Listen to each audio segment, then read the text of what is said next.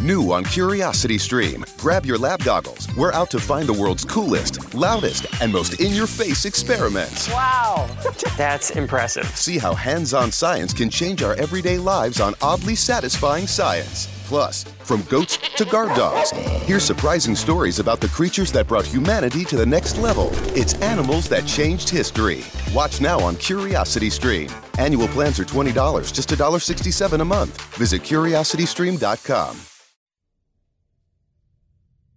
It was Thursday at noon. Stephanie, the removal doctor, and I sat at the booth of a fast food restaurant. It was like a bad joke. The duplicated girl, the mad doctor, and the lunatic reading magical newspapers. I was wearing sunglasses. The fluorescent lights in the building were making my migraines spike unbearably. Stephanie and I had ordered, but the removal doctor hadn't. As a matter of fact, in the time we'd been together, I'd never seen him eat anything or ask for any food. "Aren't you going to eat something?" I asked. "My treat." He shook his head. "No need. Removed it." For some reason, hearing him say that made me less hungry. I didn't want to ask him about why he hadn't asked to drink any water, or why he hadn't used the bathroom during our pit stop either.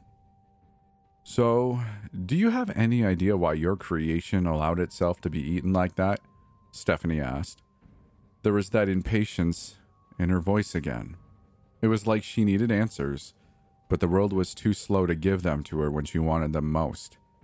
The world was always catching up to her in every way. It took the removal doctor a while to answer. He seemed to be thinking about Stephanie's question thoroughly. Finally, he shook his head. It must have wanted that to happen. "Why? You said it was perfect, right? That's the only thing a perfect being does? Want to die?" "Your parents tried to make you perfect," the doctor said. "And many versions of you wanted to die too." Stephanie was gritting her teeth. I could almost hear them cracking from where I was sitting. I decided to jump in and change the subject.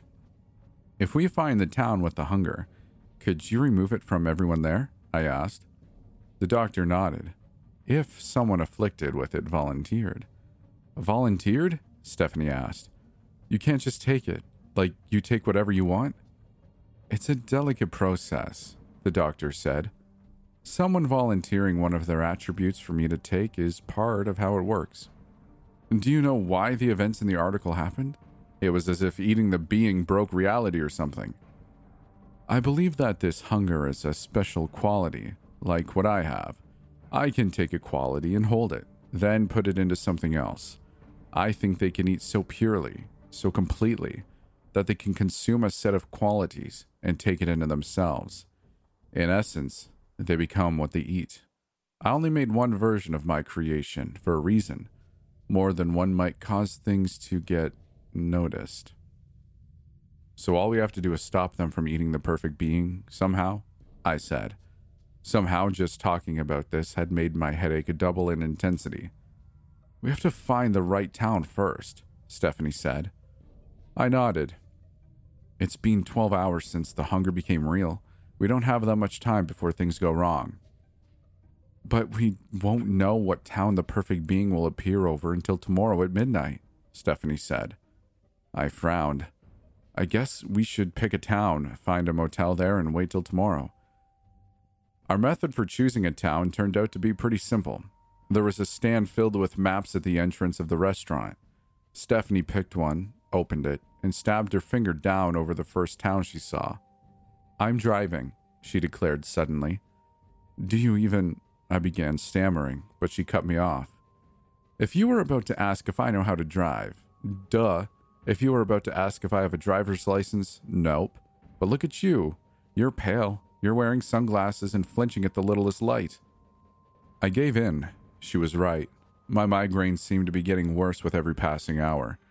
I was looking forward to lying back in the passenger seat with my eyes closed. We climbed into my crappy car with Stephanie in the driver's seat, and off we went. "So," I asked, my eyes closed, "are you even a real doctor?" The removal doctor didn't respond. I could tell he didn't do jokes. "Could you remove my migraines?" I asked, half serious. "Yes," the removal doctor said. I don't know if that's a good idea, Stephanie said, cutting in. Yeah, I know. It's tempting, though, I said. We settled into a roadside motel by nightfall. Stephanie and I had decided, the night before, that we wouldn't leave the doctor alone. So we took turns going to the bathroom or leaving to get food, while the other person sat with him. Being alone with him was unnerving. I couldn't stand the way he looked at me, the way he looked at everything, like he was studying it, measuring it, evaluating how valuable it was. I was relieved when Stephanie returned with dinner, more fast food. Damn, I was going to gain 20 pounds by the time this was all over. Why chemistry? I asked Stephanie, taking a bite of a taco. I wanted to have a double major in bio and chem. I don't know if the others did the same, but judging how we're all freaking alike, I bet they did. As for why, it's stupid. But my parents used it to make me and my sisters, right? I guess I figured I could understand myself better if I studied it too. It's weird. I remember always being into science, even as a little girl, asking for chemistry sets and books on Marie Curie. But I know that it's all crap. I wasn't little, ever. I just woke up like this one day with my aunts in an empty house. I shuddered. It was unforgivable, what this girl went through. I'm sorry. I can't imagine what that must have been like, I said. Stephanie shrugged. Whatever. At least I didn't have to spend time with the assholes who made me. Just their dumbed-down clones. I couldn't sleep that night. I kept thinking about that town. Maybe close by, maybe further away. A town where people had been hungry for 24 hours. A town where food would soon no longer be enough. The next day was pretty much the same. Stephanie and I made small talk and drank a lot of coffee. Neither of us seemed particularly hungry. I didn't have to think hard about why. By midnight, Stephanie and I were standing room, watching the door intently. The removal doctor sat on the bed behind us, scrutinizing everything around him like always. 3 knocks rapped against the door. I waited a few seconds, then opened it. There, in front of the door, was the same black bundle as always. I began. Just do it already, Stephanie said. I want to see what it says. I nodded and untied the twine. The paper unfurled itself, and I immediately wanted to throw up. This was the only article on the front page. Where is everybody? Where is everybody? Where is everybody? Where is everybody? Where is everybody? I tossed the paper into a plastic bag and tossed that in our room's trash can. Well, that's not helpful at all, Stephanie said. It's my fault, Stephanie. I shouldn't have read any of them like my dad said. It's my fault it all came true. Your dad's exact words were, if you ever see a paper, don't read it, right? That just covers the first paper. I think that once you read one, whatever happens in them comes true.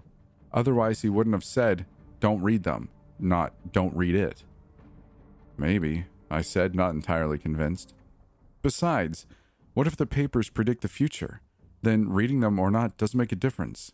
Your dad could have been warning you not to get involved. That made me feel a little better. Then I remembered something, and I ran outside. We were on the 2nd floor. Our room looked out into a hallway with a balcony. I was glad it did, because there, hanging in the sky, was what looked like a star, except that it was brighter than any star I'd ever seen.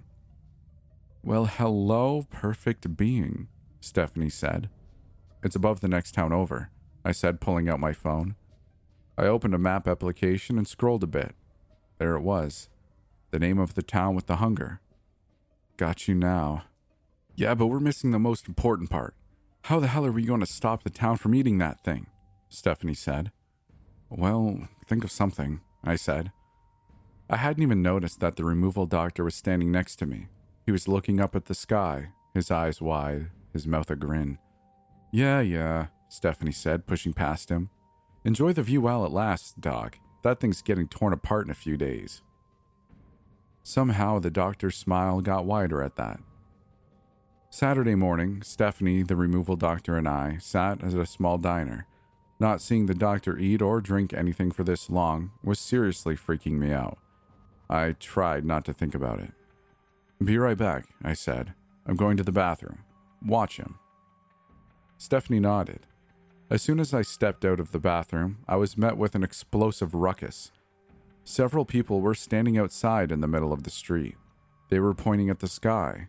There was a single news van and its crew among them, exactly like the article. I made my way back to our booth, only to see Stephanie sitting alone. "Where is he?" I asked. She turned around only to see that the seat next to her was empty. I tossed all the money in my wallet on our table and bolted for the door. Stephanie and I ran out of the diner and toward the growing crowd. Cell phones were out and pointed at the sky. I knew that according to the article, their pictures wouldn't show much, but it was still unnerving to see people acting exactly as the midnight paper had described. Stephanie called out to me and then sprinted toward the news van. I already knew what she had seen. There, among a few people talking to a reporter, was the removal doctor. I got there just in time to hear him speak. "I created it," he said. "It's the perfect being." Those in the crowd who had caught what he'd said broke out in fits of laughter. I didn't blame them.